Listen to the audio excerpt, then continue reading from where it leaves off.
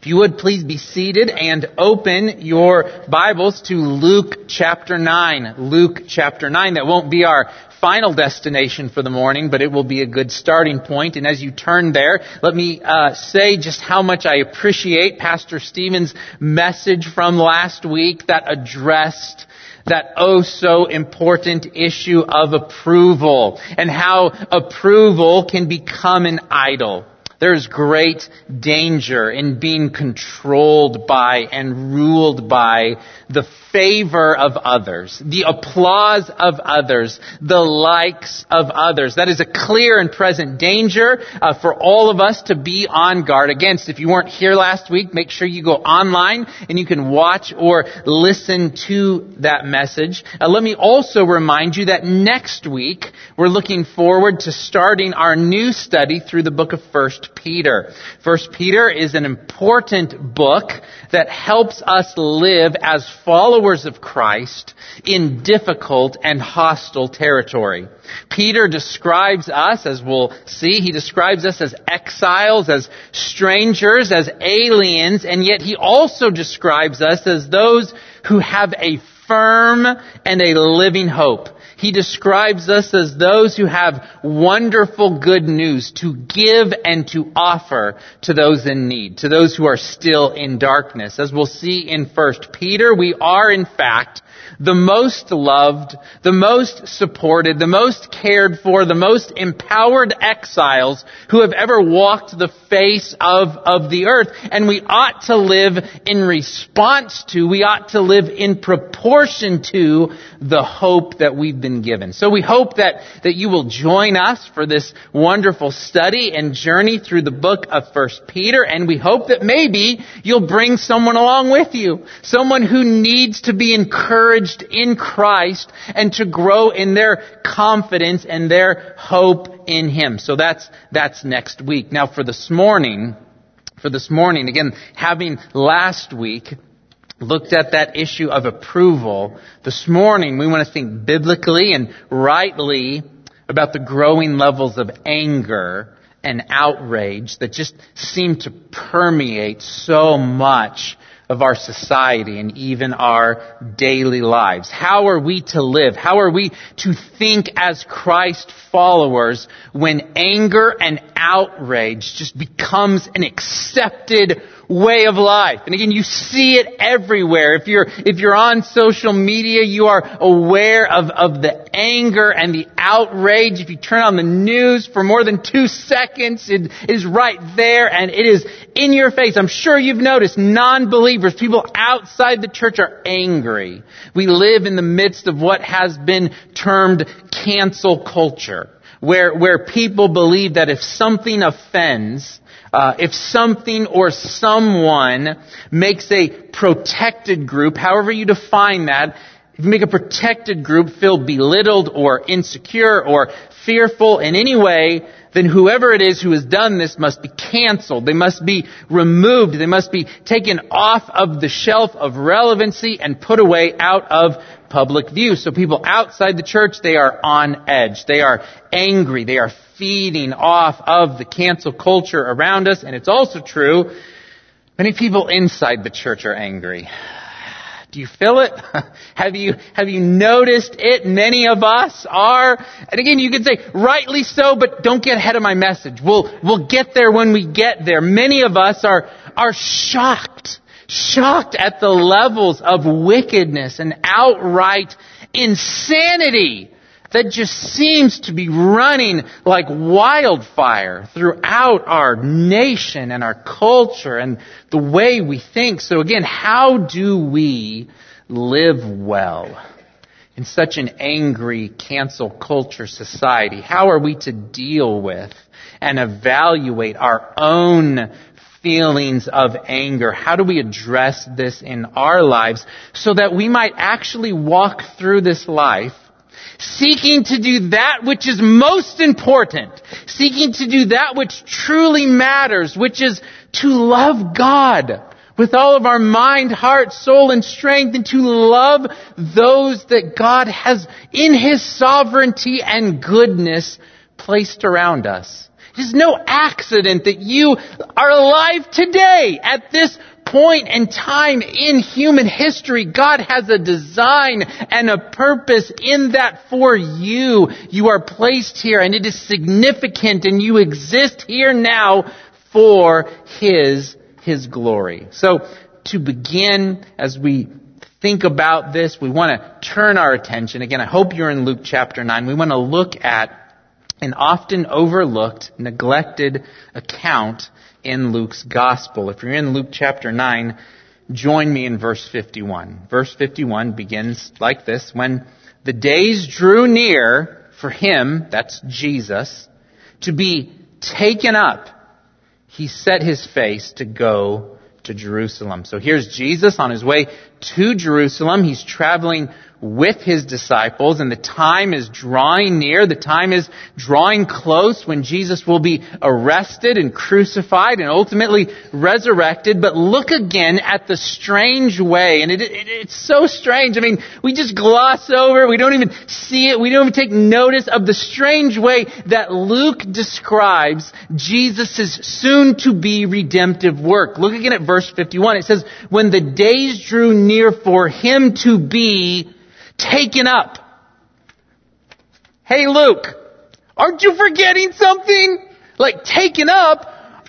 Did you just gloss over the crucifixion of Jesus, the death of Jesus, the resurrection of Jesus? How did you jump all the way to the ascension? Did you gloss over these things? No, Luke is not glossing over the death of Jesus, the burial of Jesus, the resurrection of Jesus. Luke is drawing our attention to where these things ultimately lead, to where these things are ultimately heading, to the ultimate victory of Jesus, to Jesus' triumphant ascension back into heaven, where Jesus would be seated at the right hand of the Father, where Jesus is acting even now as our faithful high priest, that He is even now praying for us, that He is pleading the merits of His atoning work on our behalf. So through this not so subtle comment, Luke is lifting our eyes to remind us of Jesus' position in glory. That Jesus sits and rules and reigns in power, in majesty for the good of His people, and He does so at this very moment. So number one on your outline, note it down: a right biblical understanding of anger, and I would say a right biblical understanding of anything, must be set against the backdrop of Jesus' victory. Jesus wants us. Luke here in this account wants us to be mindful of Jesus' ascension, of Jesus' victory as we work through this text. So again, where is Jesus going here in Luke chapter 9? Well, He says He has set His face to go to Jerusalem, where He will ultimately die. And nothing can stop Him from going to the cross. Nothing can restrain His determination, His passion to accomplish the Father's will. Nothing can prevent the Savior from offering Himself as the final perfect payment for sin, which is why you need Him as your Savior. If He is not your Savior, this is the Savior you need, because He is the only perfect payment, complete payment for your sin. There is no other option. There is no other game in town. But the point is, nothing can cancel Jesus' coming victory. Nothing can cancel His victory over sin and death. Nothing can delay His ultimate ascension back into glory. Now again, you may be thinking, okay, that's fine. Again, what does any of this have to do with anger? What does any of this has to do with our attitude and our words and our actions as we walk through this life? Everything. Everything, as we'll see throughout our time together. Jesus' victory, His resurrection, His ascension should have a direct impact, believe it or not, on what angers you. It should have a direct impact on how you manage and how you respond to your anger and on how you express yourself in this life. So there's Jesus traveling on His way to Jerusalem, knowing he is going to die, but also knowing that he's going to be resurrected. He is going to ascend back to the Father, and it will be glorious. With that in mind, look now at verse 52. And he sent messengers ahead of him, who went and entered a village of the Samaritans to make preparations for him. So Jesus is very wise. He's traveling with a number of individuals, and so he sends messengers ahead of him who would make preparations for a place for him to stay. They would make preparations for food to be eaten. And you know this. You don't just show up somewhere. You call ahead. You make reservations so that you know there's a place. You know that there's food. This is good. This is wise. And yes, admittedly, this is a potentially awkward situation. As you're well aware, there's a history between the Jews and the Samaritans. Okay, there's a history. Jews, generally speaking, don't like Samaritans. Samaritans, generally speaking, don't like Jews. They disagree on some of the most fundamental questions related to God and worship. The Jews say that you must worship in Jerusalem. The Samaritans say that you must worship at their temple on Mount Gerizim. And so, yes, this is a potentially awkward situation, but this is Jesus we're talking about, right? I mean, surely the Samaritans would be welcoming towards Jesus. This is the same Jesus who spoke with the Samaritan woman at the well, who showed her such grace and kindness. This is the same Jesus who made a Samaritan the good guy in one of his most famous parables. In fact, we even call it the parable of the Good Samaritan, right? I mean, then yes, I realize Jesus doesn't tell that parable till Luke chapter 10, and we're in Luke 9, but still the point I'm making is this. Jesus loves Samaritans. Jesus, he's not prejudiced against Samaritans. Jesus is happy to be there and to travel through their village and to stay in their town. I'm sure things will be just fine. Look at verse 53. But the people did not receive him. That's referring to Jesus. The people did not receive him because his face was set toward Jerusalem. So the answer from the Samaritans to Jesus is this: you are not welcome here. You, Mr. Famous, well-known, miracle-working, on your way to Jerusalem rabbi, you can keep on walking. You can keep on going. We don't want you here. They say no to Jesus. They deny entrance to the Messiah. They told the Son of God to take a hike and don't come back. We don't want you here. This is shocking and it is wrong. Look at verse 54.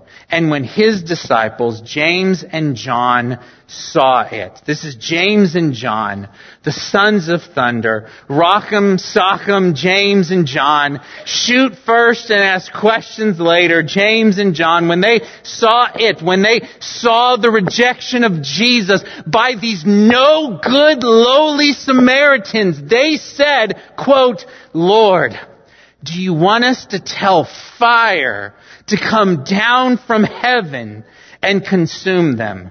Now, finally, someone with a sensible approach to this situation. I mean, these Samaritans, they don't want Jesus? Fine!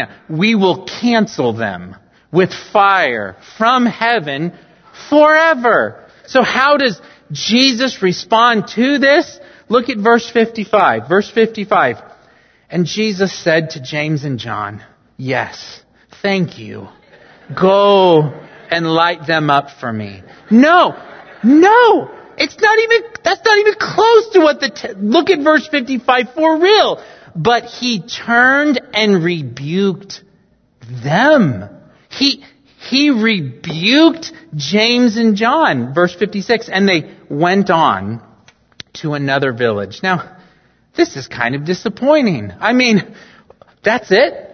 Jesus doesn't even rebuke the Samaritans who have been so rude and wrong in rejecting him. He doesn't even leave them a negative Google review about their village. And instead, he rebukes James and John. what are we to make of this? Weren't James and John right to be angry and outraged and grieved by this rejection of Jesus? Well, in one sense, yes. James and John were right to be angry and grieved over this rejection of Jesus. But listen, in their rightness of being angered at this rejection, they took a very wrong turn in assuming for themselves a role and a responsibility that belongs only to God. Please note this on your outline. Number 2, James and John failed to understand the timeliness. They failed to understand the relevancy and the centrality of Jesus' mission and God's grace. They failed to see what God was doing in that moment in redemptive history. Even after they had spent so much time with Jesus, they failed to grasp that Jesus was on a rescue mission. He had not come to seek and destroy. He had come to seek and to save that which was lost. John 3:17 says it this way, "For God did not send His Son into the world to condemn the world, but in order that the world might be saved through Him." Might be saved through Him. Now, listen, having said that, okay, having just considered that, I know we're still just wading into this matter, but having said that, let me also hearken to say we want to be honest about this. We want to be truthful about this. We want to consider the big picture. It is absolutely true that there is coming a final day of judgment. There is coming a day of wrath. A day when those who have persisted in their sin, a day when those who defiantly choose to walk in idolatry and rebellion against the one true God, when those who have refused to repent, when those who have refused to surrender, submit to God, when those who have refused to trust in Jesus for the forgiveness of their sins, there is coming a day when they will be judged in righteousness according to God's perfect knowledge and His perfect holiness. That day is coming. And when the Apostle Paul was in Athens proclaiming Christ and making known the gospel, he explained it this way in Acts 17 verse 30. He said, "The times of ignorance God overlooked, but now He commands all people everywhere to repent." Why? Because He has fixed a day on which He will judge the world in righteousness by a man whom He has appointed. And of this He has given assurance to all by raising Him from the dead. So that day is coming. A day of wrath, a day of judgment, a day of perfect righteousness for all those who refuse to find safety and refuge in Christ. But here in Luke chapter 9, and here today on January 30th, 2022, today is a day of mercy. Today is a day of grace. Today is a day when the free offer of the gospel is extended to all. This is a glorious day to be alive. It was a glorious day to be alive in Luke chapter 9, and it's a glorious day to be alive today. And if you have never trusted in the Lord Jesus Christ, what are you waiting for? There is no better day than today to call upon the name of the Lord that you may be saved. Even now at this moment, tune me out, right? You don't have to listen anymore. Talk to God and ask Him to save you and to cleanse you and to forgive you based upon what Jesus has done for you in your place. The Bible says that everyone who calls upon the name of the Lord will be saved. What stops you from calling on the name of the Lord? He is able and He is willing to save any and all who come to Him. So trust in Him today. Today is a day of grace. Now, going back to Luke chapter 9 and our friends James and John, it seems evident that James and John were angry. They wanted to call down fire from heaven because they saw the Samaritans as enemies to be destroyed, instead of as captives who needed to be set free. James and John, and I dare say, like so many of us, they were too fleshly in their seeing. They were too fleshly in their thinking. They failed to see past the Samaritans' rejection to their true spiritual need. They failed to recognize how the grace of God was at work right in front of them in the person of Jesus Christ. Not only that, number 3, note this on your outline, James and John, in this moment, I think, failed to grasp their own sinfulness and their own need of grace.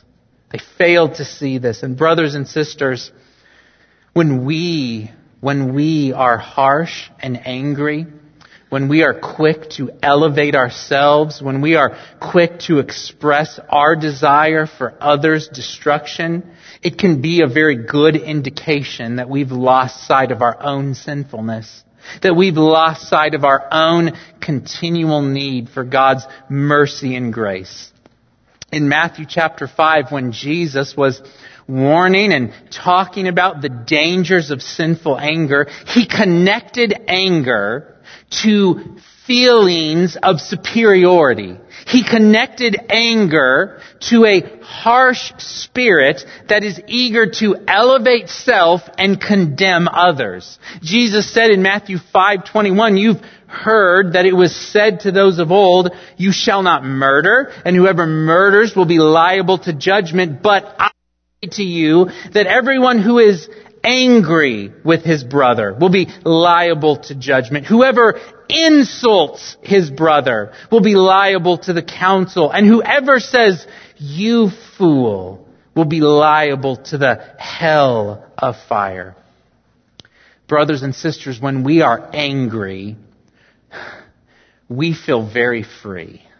But it's a bad freedom that we feel. It is a wrong kind of freedom. We feel very free when we are angry. We feel very justified to lash out, to insult, to pronounce words of judgment like "you fool." And we unwittingly place ourselves in a very dangerous position.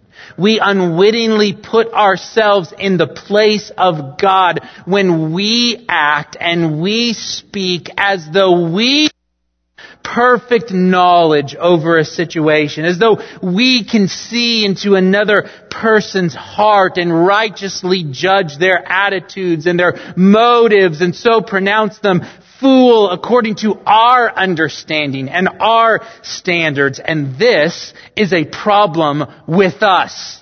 If I can say it this way, this is not a Samaritan problem. This is an us problem. And yet, we're so often not even aware of this. I'm sure James and John in this moment were not even aware of what they were doing and the position that they were assuming for themselves. I'm sure that James and John would have gladly defended themselves, saying, "Well, if the Samaritans had made us so angry, then we wouldn't have had to call down fire from heaven to consume them." Right? We love to talk this way. We love to think this way. "I'm sorry I yelled at you, but you make me so angry. I'm sorry that I'm grumpy and miserable to be around all the time, but the government, our political leaders, they make me so angry, so I lash out. I'm so sorry that I say horrible things in person and on social media. But my wife, my husband, my kids, my dog, my boss, my taxes, my health, my car, they make me so angry. They are to blame." We're good at that sort of thing. And sadly, it's very reminiscent of what Adam said to God. After he had sinned and had eaten from the forbidden tree, Adam said to God in Genesis 3:12, "The woman whom you gave me, she gave me fruit of the tree and I ate." It is always someone else's fault. our sin, our rebellion, our anger. The problem is always out there, which is really interesting because Jesus taught us the opposite. Jesus said the opposite. In Mark chapter 7, verse 20, Jesus said, what comes out of a person is what defiles him. What comes out of you in those moments, that is what defiles you. He says, for from within, out of the heart of man come evil thoughts, sexual immorality, theft, murder, adultery, coveting, wickedness, deceit, sensuality, envy, slander, pride, foolishness, all these evil things. And so many of the things that Jesus describes here is the fruit of anger, the result of anger. Jesus says all these evil things come from within and they defile a person. So brothers and sisters, what if there's a better way? And there is. There is a better way. What if instead of us blaming our sinful anger on our spouse, our kids, our work, our health, our friends, our dog, whatever, what if we saw these things, listen, for what they are? Instruments, tools in God's sovereign hand to show us what's really happening in our hearts.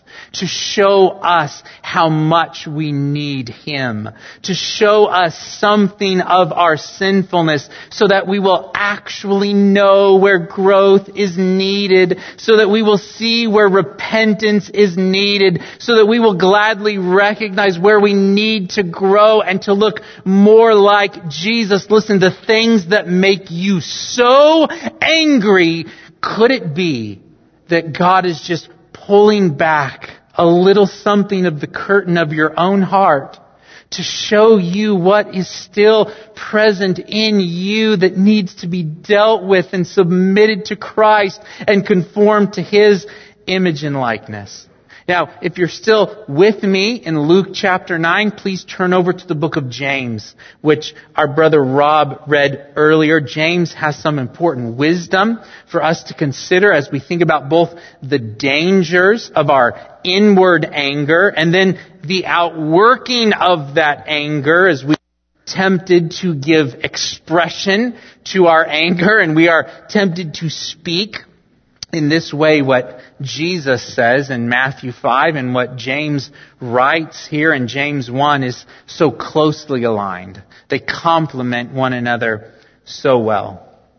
First, if you're in James 1, look again at verse 19. It says, know this, my beloved brothers, let every person, stop there for just a moment, every person. So, I'm going to go out on a limb, say, this applies to you. This applies to me. Let every person. No one is exempt from what follows here. Let every person be what? Be quick to hear, slow to speak, slow to anger. Why? For the anger of moms does not produce the righteousness of God. For the anger of dads does not produce the righteousness of God. For the anger of young people does not produce for the anger of old people does not produce the righteousness of God. For the anger of Republicans and Democrats and independents does not produce the righteousness of God. For the anger of Chris Fritz, ask my wife, ask my kids, ask my dog. For the anger of Chris Fritz does not produce the righteousness of God. They can testify to my foolishness. Insert your own name. For the anger of man does not produce the righteousness of God. Now we're going to come back to this issue of the righteousness of God in just a moment, but read a little bit further with me, okay? The anger of man does not produce the righteousness of God. Therefore, because this is true, put away all filthiness and rampant wickedness and receive with meekness. Receive with humility. Don't receive it with anger. Don't receive it with defiance. Don't receive it with a haughty spirit, but receive it with meekness. What? the implanted word, which is able to save your souls. Receive the word of God. Let it have its effect on you. Let it read you. Let it discern you. Let it uncover you and the thoughts and the intentions and the motives of your heart. Allow the Word of God, not your anger, to shape your thinking and to make you more like Christ. Now, why is this so important? Because as James writes, the anger of man does not produce the righteousness of God. That is to say, left to ourselves, left to our fallenness, without God's Word, without God's Spirit working in us and through us, our anger does not lead to God's righteousness. Our anger does not, in our sinfulness, it does not naturally lead to what is good and right and acceptable in the sight of God. It doesn't lead there. Now, up to this point, there's a topic that I have purposefully avoided. I haven't addressed, and it's been purposeful. We haven't talked about, and some of you may be thinking like, well, when are we going to talk about this? When are we going to get there? Well, we're going to get there now. And right now, we haven't addressed the issue of righteous anger. Righteous indignation. Thus far, we have been speaking of anger in mostly negative terms, but you might be thinking, well, isn't there a kind of anger that is good, that is appropriate, that is righteous? Isn't there a kind of anger that was demonstrated by Christ while He was here on earth? And of course, the answer is yes. Yes, please note this on your outline. Number 4, not all anger is sinful. In fact, the only reason why we experience anger to begin with is because we are created. We are made in the image of God. And it is true that while Jesus was on earth, there were at least several occasions on which Jesus was angry and He was indignant with various people and situations. For example, in Mark chapter 3, Jesus was angry and He was grieved at the hardness of heart that He saw in the religious leaders who valued their rules and who valued their self-righteous standing before others more than they valued people. In this instance, it was a man with a withered hand. They didn't care. Man with a withered hand. They didn't care about the hardships of his life and what was happening in his life. They didn't care about the fact that Jesus could, in that moment, miraculously heal him. They didn't care about any of that. And Jesus saw that hardness of heart, that indifference towards people made in His image, and it angered Him. He was indignant. In Mark chapter 10, Jesus was angry. He was indignant with His own disciples, who dared to rebuke and chastise a group of parents and young children who wanted to see Jesus. And they said, no, just like the Samaritans, keep walking. You're not welcome here. Jesus wasn't about to stand for that. He publicly corrected the disciples and welcomed the little children to come unto Him. In Matthew chapter 21, after His triumphal entry into Jerusalem, as you well know, Jesus cleansed the temple. He kicked people out of the temple, people who were cheating other people and making money at the sacrifices that were to be offered. He knocked over their tables, and the text says He knocked over their chairs so they wouldn't have any place to sit. He drove them out and He told them, quote, my house shall be called a house of prayer, but you make it a den of robbers. And this angered and it grieved the heart of Christ. And then for 36 straight verses in Matthew 23, Jesus fiercely confronted and challenged the Pharisees of His day. And yes, He used strong language. He called them hypocrites, blind guides, dirty, unclean tombs, and hell-bound snakes and vipers. There was clearly righteous anger and indignation present in the life and ministry of Christ.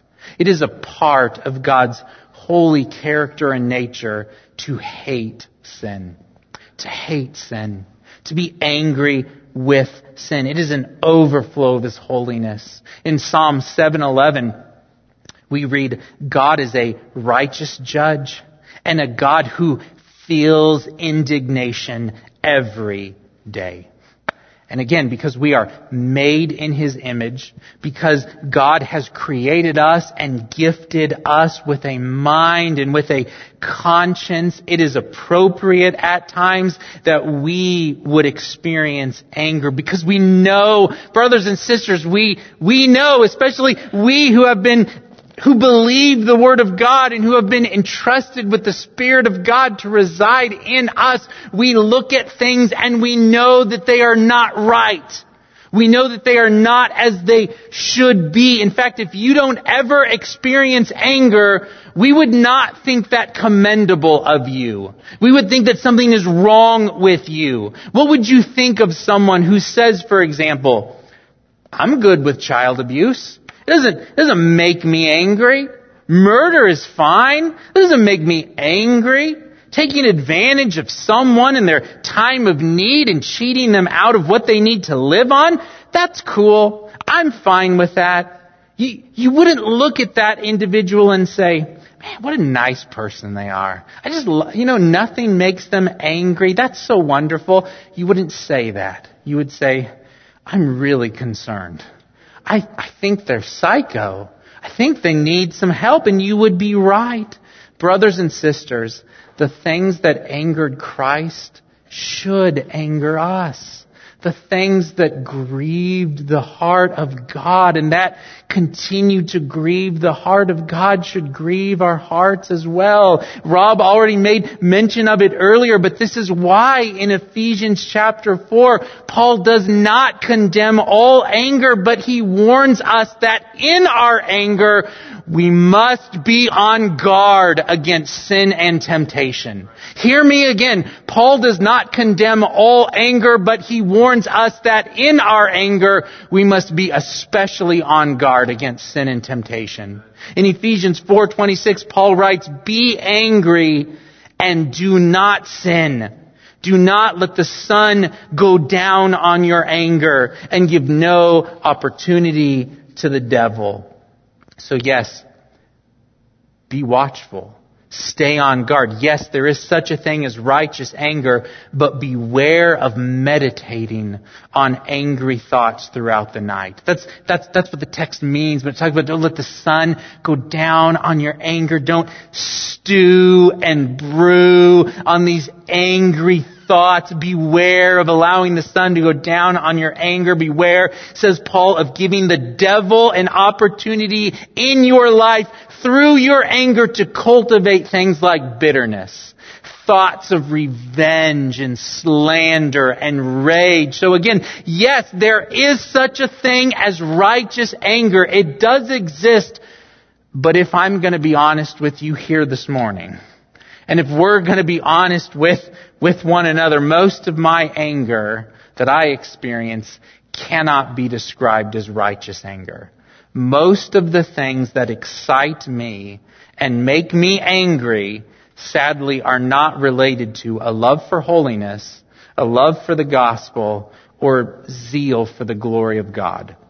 Mostly, I get angry, and perhaps you can relate, I get angry because my comfort has been disturbed momentarily. My plans have been derailed. My pride has been threatened or wounded. My pleasure has been bumped and disrupted and put on hold. And so I am angry. I am angry because my will should be done on earth as it is in my imagination.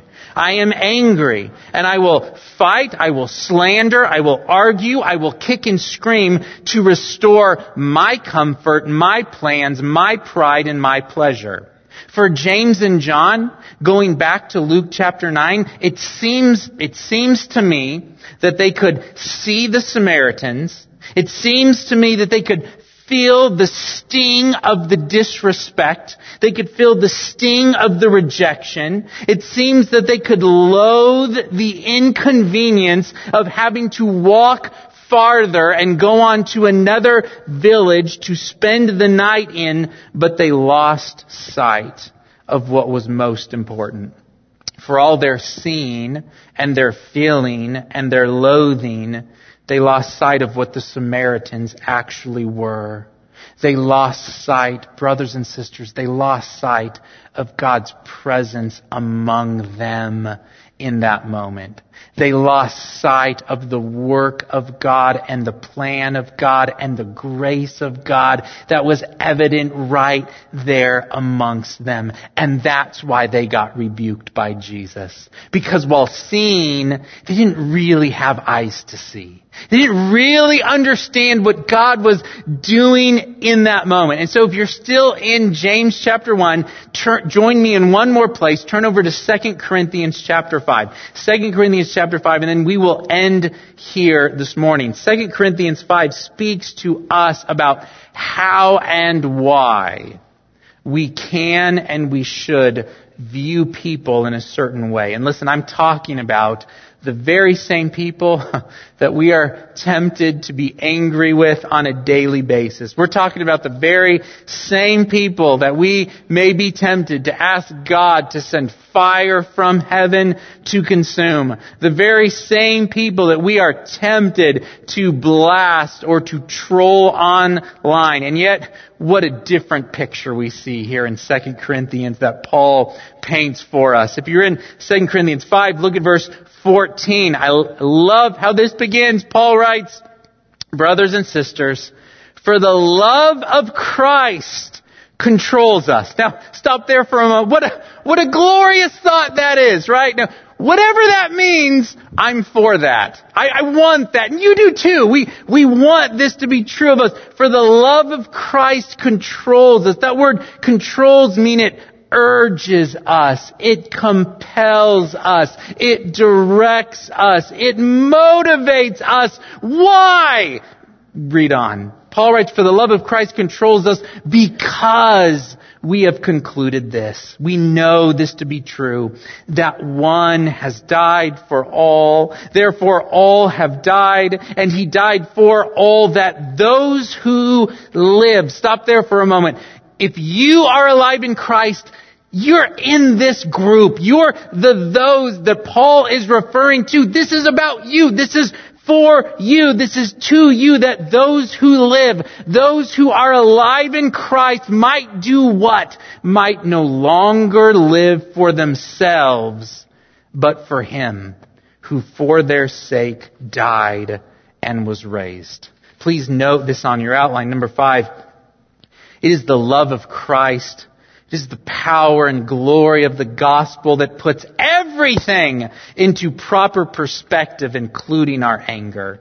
And here in 2 Corinthians 5, we see Paul explaining first and foremost the transformative power of the gospel. Because Jesus is who He is. Because Jesus died for us to take away our sin. Because Jesus rose for us that we may have life in Him, being justified and made righteous before God and adopted into His family. Because all this is true, we no longer live for ourselves, says Paul. We live for Him, motivated by Him. We are no longer driven by our own agenda for our lives, but we look to see what God would want to do in us and through us for His glory. We no longer have to be dominated by sinful fear and angry. Why? Because the love of Christ compels us, motivates us, empowers us. And brothers and sisters, this does have a profound impact on the way